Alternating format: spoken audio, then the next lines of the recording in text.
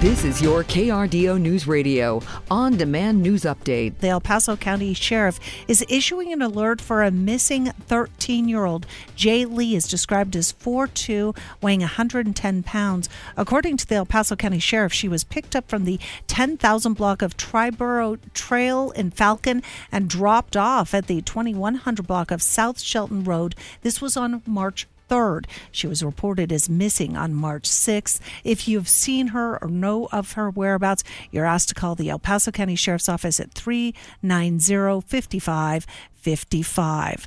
Meanwhile, the El Paso County Sheriff's Office also identifying a deputy who shot and wounded a suspect last month. The Sheriff's Office says Deputy Mark Carl fired at least one shot after the suspect fired at officers at a home on Easy Street on February 27th. The suspect stayed inside the home for several hours before he was finally arrested and taken to a hospital. 52-year-old Robert Wood was wounded in the leg. No deputies were injured. The Colorado Springs Police Department is investigating the shooting. The Colorado Springs Fire Department's trying to figure out what started a fire at a home on Saratoga Drive. For more, here's Bryn Carmen. Fire crews went to a home yesterday after a neighbor reported smoke in the area. More than 24 firefighters respond and quickly put out the garage fire. No injuries were reported. The fire department says the smoke damage was extensive enough to force the person living there out of the home. Bryn Carmen, KRDO News Radio. A Colorado family is advocating for a new stoplight in Pueblo. Rachel and Chris Frazier say a stoplight at an intersection off Highway 50 may have prevented a car accident that killed their son, daughter, and great-grandmother 1 year ago. I tell my daughter I love her every time I go through here, and I don't feel safe. I'm afraid of somebody else getting hurt out here. There's been numerous accidents out here. People fly up and down this highway. CDOT says they plan to add a flashing intersection warning system to alert drivers of approaching cars, but have no plans on putting in a full stoplight. But the Fraziers say a flashing light isn't enough, and a stoplight would keep drivers safest. They're encouraging other Pueblo residents to attend a CDOT open house tomorrow, to express their concerns. Mesa County Clerk and Recorder Tina Peters has been found guilty of one count of obstruction of government in connection with an arrest last year. Tina Peters was accused of using an iPad to record a court hearing and refused to cooperate with officers when they executed a search warrant last February seeking the device. She was also charged with obstruction of a peace officer, but was found not guilty on that charge on Friday. She'll be sentenced on April 10th. Peters, meanwhile, is still facing trial on charges related to an election security breach in her office in 2021.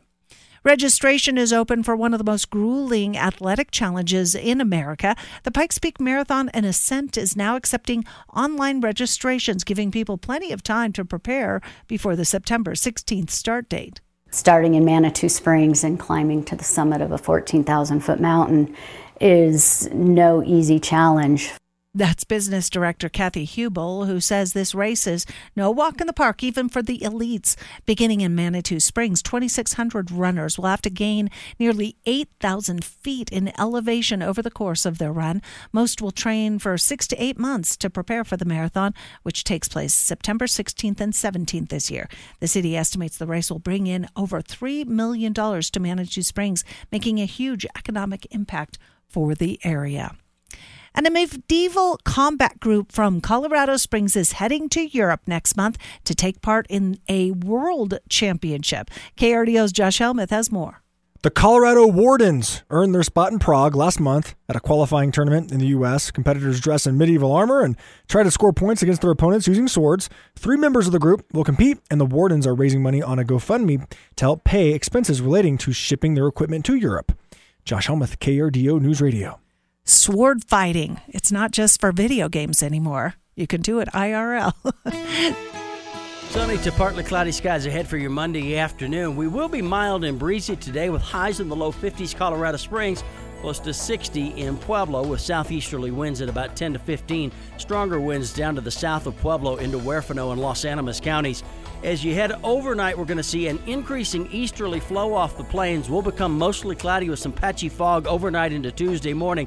And there's also the possibility that we see some freezing drizzle early into Tuesday morning. Overnight lows will drop down into the mid-20s, and then mostly cloudy skies tomorrow afternoon with a high of 42 degrees Colorado Springs, 45 in the Steel City. From the Storm Tracker 13 Weather Center, I'm meteorologist Chris Larson for KRDO News Radio. Get news, traffic, weather live on KRDO's Morning News weekday mornings from 5 to 9. KRDO's Afternoon News weekday afternoons from 4 to 7. On KRDO News Radio or anytime at krdo.com.